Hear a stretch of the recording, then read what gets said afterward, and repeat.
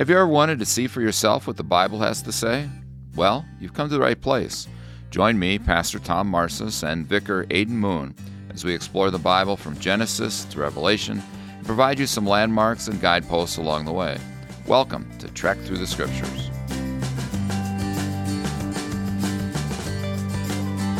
Welcome to episode 10 of Trek Through the Scriptures. Our episode this week is End of the Torah. We've worked our way through the first 5 books of the Bible, and today we're going to be specifically looking at Deuteronomy chapters 15 to 34. And as we're getting started today, one of the concerns that we keep hearing as people are reading through the Scriptures, especially these early, is pronunciations. And I came across an article the other day in a magazine called Bible Study Magazine, written by a guy by the name of Mark Ward, and he was in his article, he was talking about, is there a right pronunciation? And one of the things he mentioned, there's really no rules. So just don't pronounce it in a way that sounds silly, so to speak. Yeah, he uses as an example, there's a passage in Daniel where there's the writing on the wall, mene, and tekel, and he describes a situation where somebody pronounces it meanie, tekel, something like that. And he's like, it just immediately conjured up some sort of like cartoonish image in his mind. So he's like, okay, don't pronounce it in a way that sounds silly. But he says this, he says, think with me here. Mene and tekel simply are not English words. There's no rule for how to pronounce words from other languages correctly. Probably don't be distracting or silly. Don't fumble or stutter. Definitely draw a believable connection between the letters on the Bible page and the sounds you utter, but leave it there. Even in ancient times, there would be different dialects and accents, so correct pronunciation isn't something to worry about too much because we can't reconstruct exactly, what the pronunciation was. We don't have any audio recordings of ancient Hebrews speaking, after all. And to put it in perspective, almost all names that we use commonly, Bible names, are pronounced differently than the original Greek and Hebrew. So they're what we would call anglicized. So they're taken, the letters are taken and transitioned into English letters, and then that affects how we pronounce them. So you can kind of carry it back. For example, even Jesus, we say Jesus in English. That's the common pronunciation.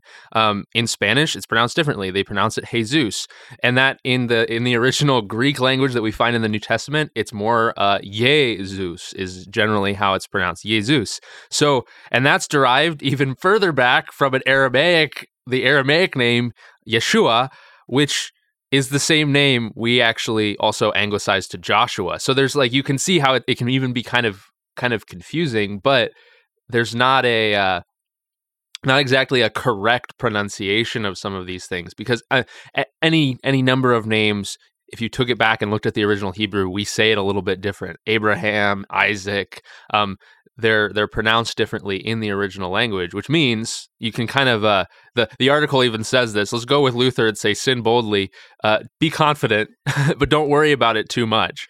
Well, one of the things that it's kind of interesting is they take Hebrew letters, they take Greek letters, neither which are exactly like our English alphabet. Mm-hmm. And the fancy word they use is transliterate. They try to put these Hebrew letters, these Greek letters into English letters. And anytime you do that, it's just going to be sometimes more confusing. So what we would say, simply sound it out. Don't panic. And there's even some examples in this week's reading that you can do as a part of that. Yeah, in chapter 29, we have Adma and Zaboyim. Even as I say those words, I'm just looking at them and saying, what sound do those seem to be making? Or in chapter 32, Jeshurun and Meribah Kadesh? I don't know. Kadesh is what I'd say. Yeah. So and we have Kadesh Barnea. There's we recently read through the book of Numbers, which maybe is the worst for this because you have whole chapters of just name after name after name. But the initial thing, I think what often gets people is you see a word that you're not sure how to pronounce and you panic a little bit. And so just take it slow, look at what the letters say and do your best. And I guarantee that there are biblical scholars that pronounce them differently between the different people. There's not a one-to-one perfect pronunciation. So I think that's a helpful thing for us to realize, and it can take away a little bit of the worry that we're somehow gonna screw it up. And it's going to happen as we continue both the Old and New Testament. There's going to be lots of names or words that exactly how do we pronounce that? So work at it. And that's where the Read Scripture app is a little helpful. You can hear how somebody else decides to pronounce it, but you can still have your own little pronunciation for it. So last week, as we started out Deuteronomy, we went through Deuteronomy's chapter 1 through 14, and really there's transition, so to speak, a new generation. And as it even began there, these are the words that Moses spoke to all Israel beyond the Jordan River. And as I mentioned at the very beginning, it's the last book of the Torah, the first 5 books of the Bible: Genesis, Exodus, Leviticus, Numbers, and Deuteronomy. And Deuteronomy really is this second law. In Exodus chapter 20, we have the giving of the 10 Commandments. And in Deuteronomy again, we see the 10 Commandments again being repeated and applied, and in this case, expanded for new generation. The old generation, that the adult generation, so to speak, that came up out of Egypt, went through the Red Sea, wandered around the wilderness for 40 years, had gone away, had died, and now it was to new generation to remind them of where they came from, their history, and its impact on their faith life. And I think that Pastor Christensen last week, who was with us as a guest, mentioned something along the lines of calling it like case law. You know, you have these commands, and now there's been some time. They've been for 40 years practicing and figuring out what this looks like in practice, and Moses is giving them some specific examples of how these laws can be applied. And it is just like some of the other books of law. Some of it seems a little weird and odd to us. There's some contextual things that we maybe miss because of our context, but that's really the intent of it in a lot of ways, is that this is a people who weren't, most of the people that he's talking to were not at the base of Mount Sinai with the first giving of the law. And so as they prepare to go into the next stage of their journey as God's people, they need to be reminded. And so it might seem like sort of like weird repetition to us, but it's important and significant. And as they did that, remind them of this is the commands, this is how the law has been given by God, what God is calling us to be. And then, and near the end of this section, in chapter 30, is really we find a theme for this whole section, and then what will happen to Israel if they don't keep this new covenant, this contract that God has made with them, and what will happen to them. And so that is a very significant theme as we're getting into this ending section here. We see this in chapter 30, as you're reading through chapter 30, and even in chapter 31, he's mentioning the exile, so to speak, and that's in verses 15 to 18 in chapter 31. So as we do recognize, and we see this even in the context of Abraham, that God's covenant is something that comes from God to the people. It's not exactly an equal partnership, but especially as the covenant is expanded for the people of Israel, there are conditions on this. God will remain faithful. God will keep his promises, but the actual covenant itself of the promised land and all of those things does require the obedience of his people. And as this transition happens, as there's sort of a changing of the guard, it is very, very important. So here I'll read a few verses from chapter 31. This is right as Joshua, the new leader, is being commissioned to lead Israel. And the Lord said to Moses, "Behold, you are about to lie down with your fathers. Then this people will rise and whore after the foreign gods among them in the land they are entering, and they will forsake me and break my covenant that I have made with them. Then my anger will be kindled against them in that day. I will forsake them and hide my face from them, and they will be devoured. Many evils and troubles will come upon them, so they will say in that day, 'Have not these evils come upon us because our God is not among us?' I will surely hide my face in that day because of all the evil they have done, because they have turned to other gods." That's pretty stark and harsh sounding, but we have to remember that this whole theme of the last few books has been God's presence, and how God is providing a way for them to be in his presence by giving them all, especially like in Leviticus and everything, and yet they're going to give that up. They're going to give up this great gift of God's presence for all these other idols, all these other practices that he's been very clear about them needing to keep as a protection for them. and they're going to go off and do their own thing. And so it's sort of it's a prediction. God is saying this is going to happen, which might seem kind of fatalistic, but we know God knows all and all time. And so he's looking and he can see and knows what is going to happen coming up in the books ahead. And so this is foretelling of the cycle that Israel will enter, especially after the book of Joshua, of disobeying and indeed asking this question. God's not with us anymore, I guess, because all this bad stuff is happening to us. Well, it's also interesting as we draw to a close here in Deuteronomy is the fact that Moses, who's been the central figure, so to speak, other than God through Exodus, Leviticus, Numbers, and Deuteronomy, is now at the end of his time among God's people, his last words of encouragement to them.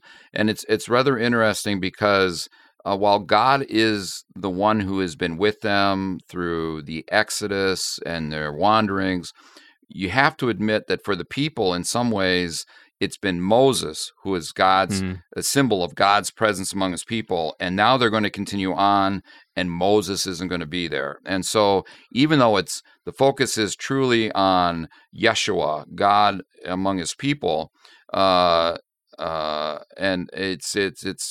it's rather troubling for the people now. Moses is going to be gone. He's not going to be there. I mean, this happens at every single church that has a pastor who's been around for a while.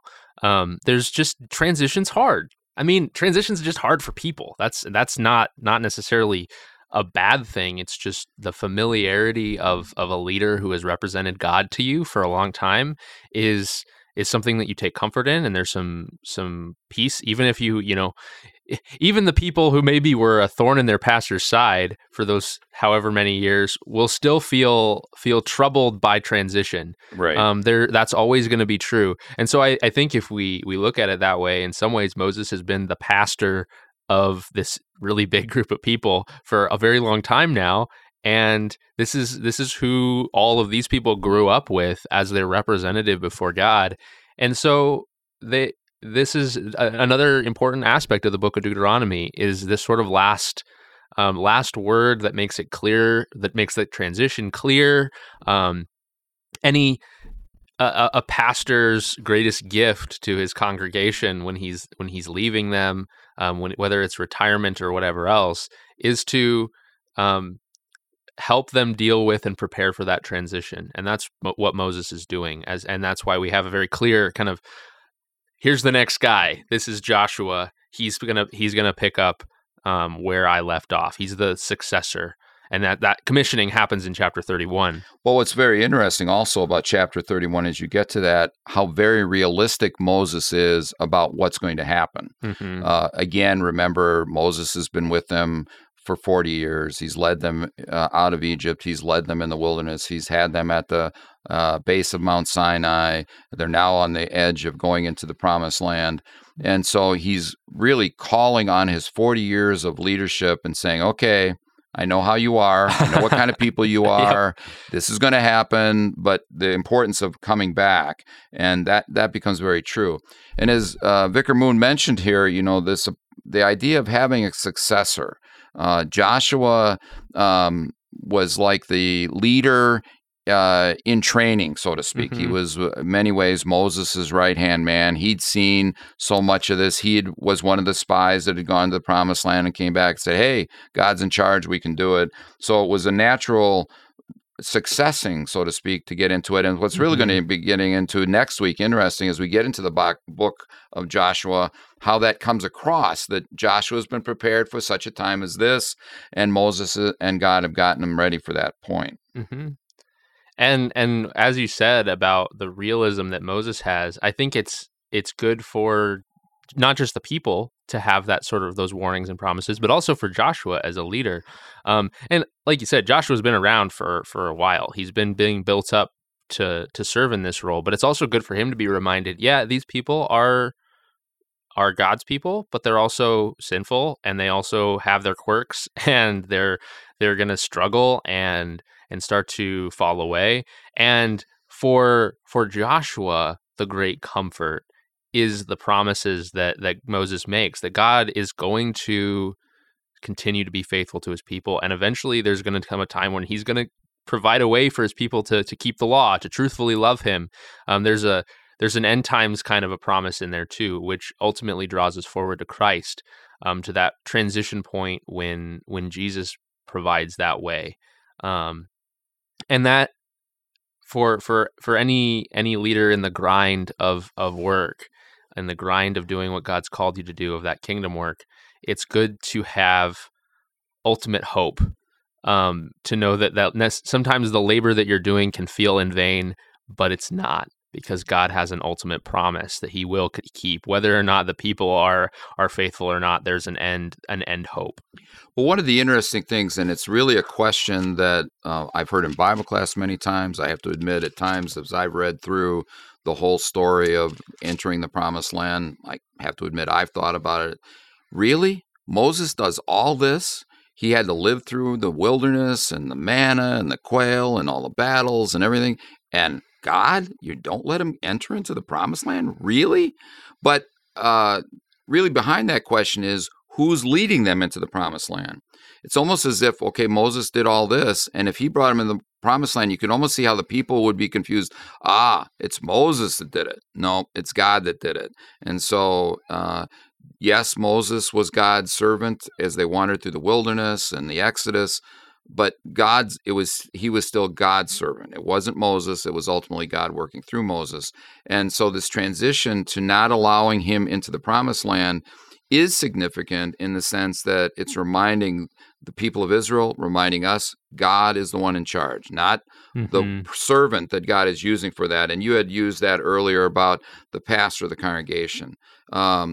He is God's servant in that place. It's still God's church. It's not that particular pastor's church. It is God's church, and the pastor is there as his servant for the time period that God has him there. And when he's gone, it's the next person's congregation for God's purpose, and God's the one still ultimately in charge. God's the main character of the story. And Moses has definitely been significant for the last large portion of our reading. Ever since the beginning of Exodus, Moses has been this significant figure. But the story continues without Moses now. And that is an important reminder. And it's going to be a big theme of the book of Joshua, what you're talking about, of that really this is God's story. The people of Israel play a role. Moses, Joshua, they play a role. But this is God's story, and God's story of restoring himself and his relationship with the creation. And so as we draw to a close here, basically this section you can put into two different areas. The first would be laws from chapters 12 to 26. And then as we move into the end of the book, it's really Moses' last speech, the passing on or commissioning to Joshua, and ultimately his death. And so that prepares us for what we will discuss next week, and that will be Joshua, the entering into the promised land, showing God's abiding presence, even though there's a new leader. God's still the one in control. So there is a transition period here. It's a great ending of Deuteronomy, getting into the next book we're going to get into is Joshua, of who's really in charge. Yeah, we're moving out from the era of the wilderness wanderings and the people in the Torah into a new era, the history of the people of Israel in the promised land, and that'll be where we go next. So we're glad that you're with us for our podcast. Continue with your readings, and we'll continue in next week as we turn to Joshua and the entering into the promised land and God's abiding presence for his people. Lord's blessings on your reading and study this week, and we'll talk to you again next week. Lord's blessings.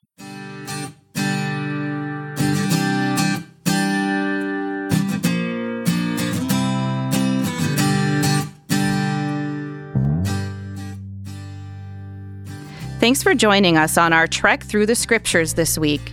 This podcast is a ministry of Zion Lutheran Church in Bismarck, North Dakota. To contact us, learn more, or for more resources on our journey this year, please visit zionbismarck.org or find us on social media. This podcast was made possible by a grant from Lutheran Church Extension Fund. We thank them for their support. Please join me in prayer as we begin our new week.